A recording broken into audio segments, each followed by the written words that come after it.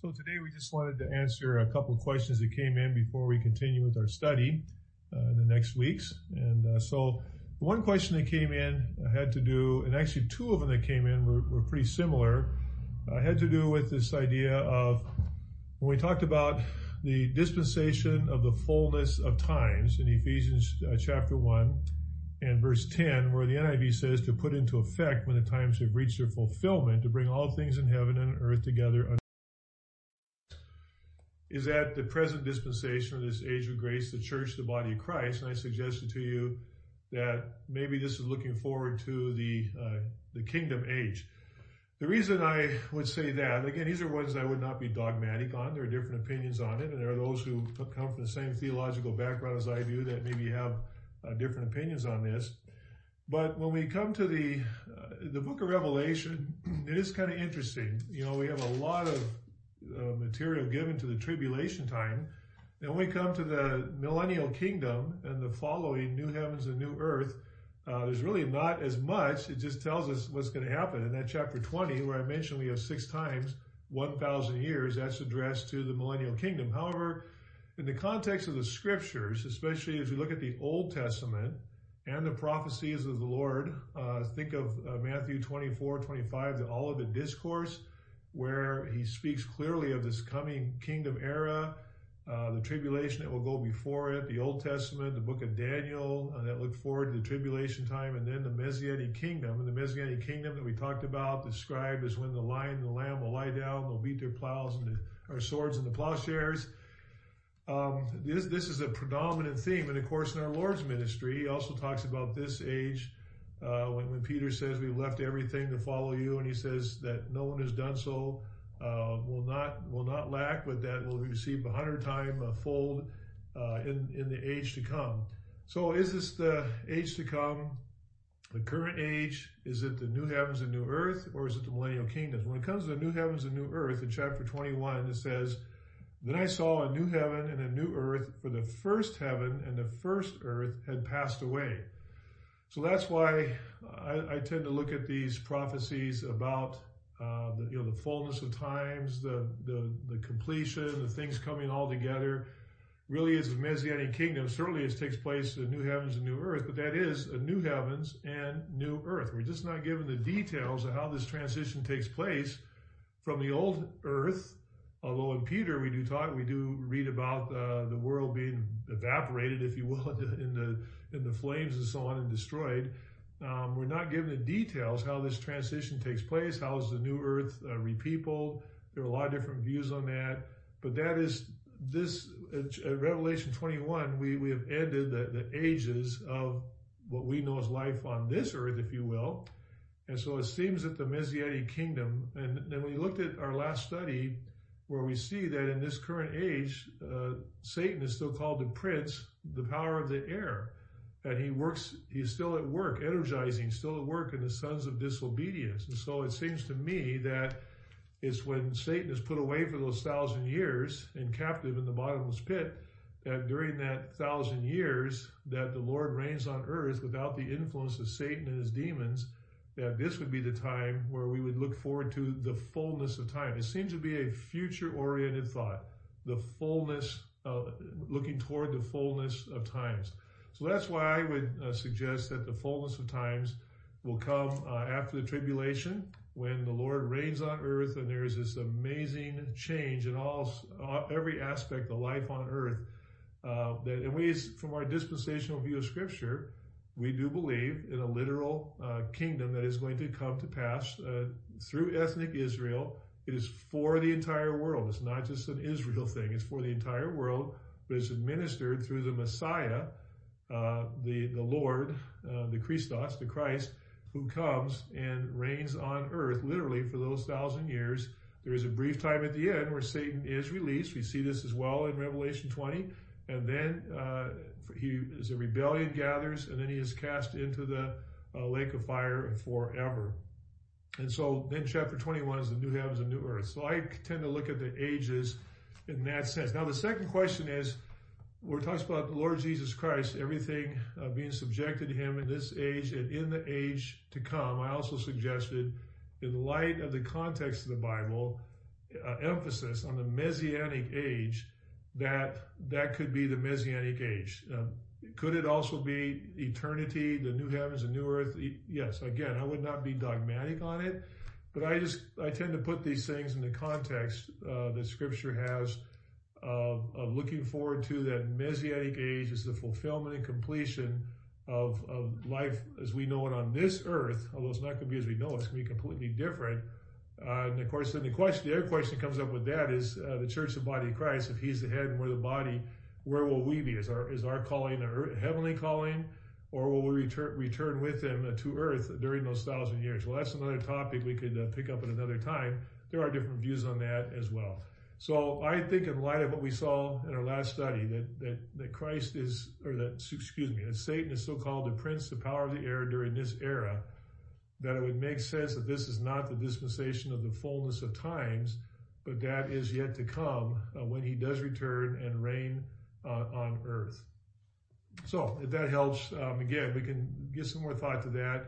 And but I'm going to take a minute if you want to read the context and read the last part of Revelation, especially chapter 20, after the Battle of Armageddon during the tribulation, was sort of the climax is the tribulation. And in chapter 20, where it has this brief description of that Messianic 1,000-year reign, and then chapter 21, the new heavens and the new earth. Give some thought to that. What does that mean? How does, what are we told and what aren't we told about this? The main thing we're told, the big picture is at the very end of it, John, who is writing this from the island of Patmos, and John says, he who testifies to these things says, yes, I am coming soon. Amen. Come, Lord Jesus. And so the big picture of Revelation, I like to remind people, the big picture is God wins, Satan loses, and to keep that big picture in mind. Now, that leads to our next question, this idea of the big picture, because I had a very good question from a friend of mine, and I wrote this. You had mentioned the forest and the trees. We are getting into the forest and examining the trees, which is great. Yet during our studies, should we be looking at the forest, which from the commentaries I read, Paul is trying to unite the Jews and Gentiles, using the forest as a precursor and applying our studies in the verses in Ephesians. And that's a very good question. And of course, this is the dilemma, a little bit, I guess I'd say, of doing what we call an exegetical study. I chose for this study, since we have 15-minute blocks to do the study, I chose to do an exegetical study through the book of Ephesians. Obviously, I picked this during this unusual time that we have this stay-at-home order. We're not able to meet to provide just a daily Bible study for those who would like to be a part of this, and some have some more time on their hands and not commuting and so forth. But yeah, as I mentioned before, in a verse-by-verse study, this is always the dilemma. This is always the danger, if you will. It's just like when you go to seminary or Bible college and you're studying to prepare for ministry, and the Bible can become an academic book as you're studying and so forth and getting deep into things, and then forget the application of the big picture. So yes, the big picture, the forest. So here's the thing I would suggest would be really helpful as we do this, because I'm going to continue to do this on a verse-by-verse section. We will stop and do some big picture things. Now, just to remind you that the book of Ephesians, most commentators will also note, is really divided sort of in half. The first 3 chapters really seem to be this doctrinal and progression of this thought of what God is developing, how God's plan of salvation is unfolding. And then in chapters 4 to 6, you have this tremendous application. Live like children of God, forgive, be kind to one another, how you treat your family, how you treat your children, how you live in the spiritual warfare, how you apply these things. So that's going to be part of it. So as we do the first 3 chapters, I would encourage to every so often just take a few minutes and just read those 3 chapters in one setting. As we get into chapter 2 now, the topic that was mentioned here in this question, yes, this is germane to Ephesians. This idea of Jew and Gentile coming together apart from any works of the Mosaic Law as the new people of God through simple faith in Christ. And we will stop and look at that big picture a little bit more, as the chapter 1 has kind of built a foundation for that. Chapter 2, as we saw, as we got into it, that Paul talks about basically that all are under sin and the reason that we all need grace and mercy. Then we're going to come to that portion we we know so well, for by grace are we saved through faith, and not of ourselves. It's a gift of God, and that's then going to be applied to this new people of God, Jew and Gentile. And of course, that topic represents, we don't think of the world so much in Jew and Gentile, right? In our culture, in the Bible culture, and what this came from, this is very important, of course. And so, because of how it started with Christ and in the Jewish context and culture, and the message going out, and then we see the switch to God doing. We're going to see this in chapter 2 and 3, that God doing something unrevealed, a mystery that had not been previously revealed. The church, the body of Christ, who we are today. And so we can think of it in terms of not only Jew and Gentile, but all ethnicities. And that's why I mentioned in Galatians, where Paul says in the body of Christ, there's no Jew or Gentile, male or female, bond or slave or free. Of course, in that context, when they had slavery and servants. So we should think of it in this context that, a big part of Ephesians is going to be unity and what it means to be one, despite our differences, our cultures, our ethnicities, our backgrounds, that we are one in Christ. And how then does that unity impact how we live? And so we're going to make those applications in chapters 4 to 6 to these. So yes, we're going to continue this verse by verse and looking at the trees. We'll kind of try to step back and look at the forest. But I would encourage you that since I'm only doing this in a 15-minute block, that if you could take some time to take that big picture by simply reading these chapters as far as we go, I would encourage you to take some time to read chapters 1 to 3 and think about that Paul is developing these doctrines and these principles and this revelation of what amazing revelation.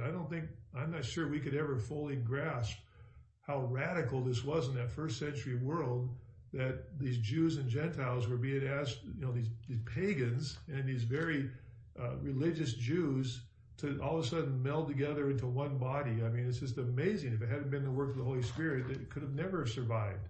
And yet, Paul is building toward that unity. And so what we're studying here is going to lead into that. So yes, we'll try to continue to keep that big picture in mind. And I think as we get into chapter 2, we'll have an opportunity to kind of step back and see how this is all applied.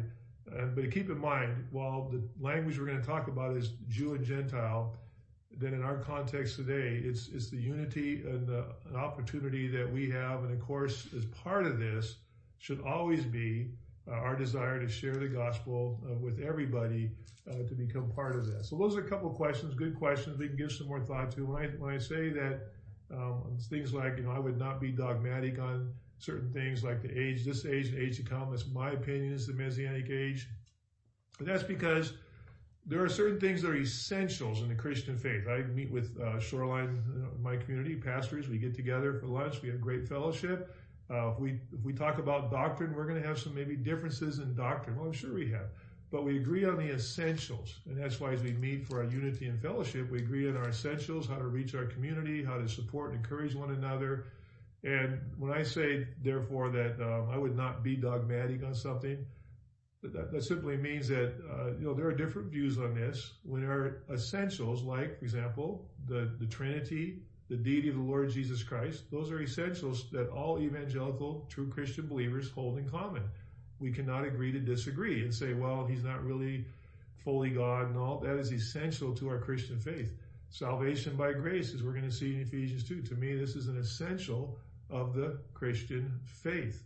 And so we'll have to make some of those distinctions as we go through and talk about some of these things. So I encourage you to take some time, and as we get ready to move into this really important topic of the revelation that Paul received to go to the Gentile world with this new message and how Jew and Gentile are united into one body. Yes, that is the big picture, but it's the big picture of unity, which will really come out in chapters 4 to 6 as we apply the things that we are studying verse by verse in this chapter. I hope that helps in these questions. I appreciate that. Any questions you have, feel free anytime to contact me. I really appreciate all of you taking time to just spend a little time in this study, and we'll look forward to continuing in chapter 2 next week. Thank you.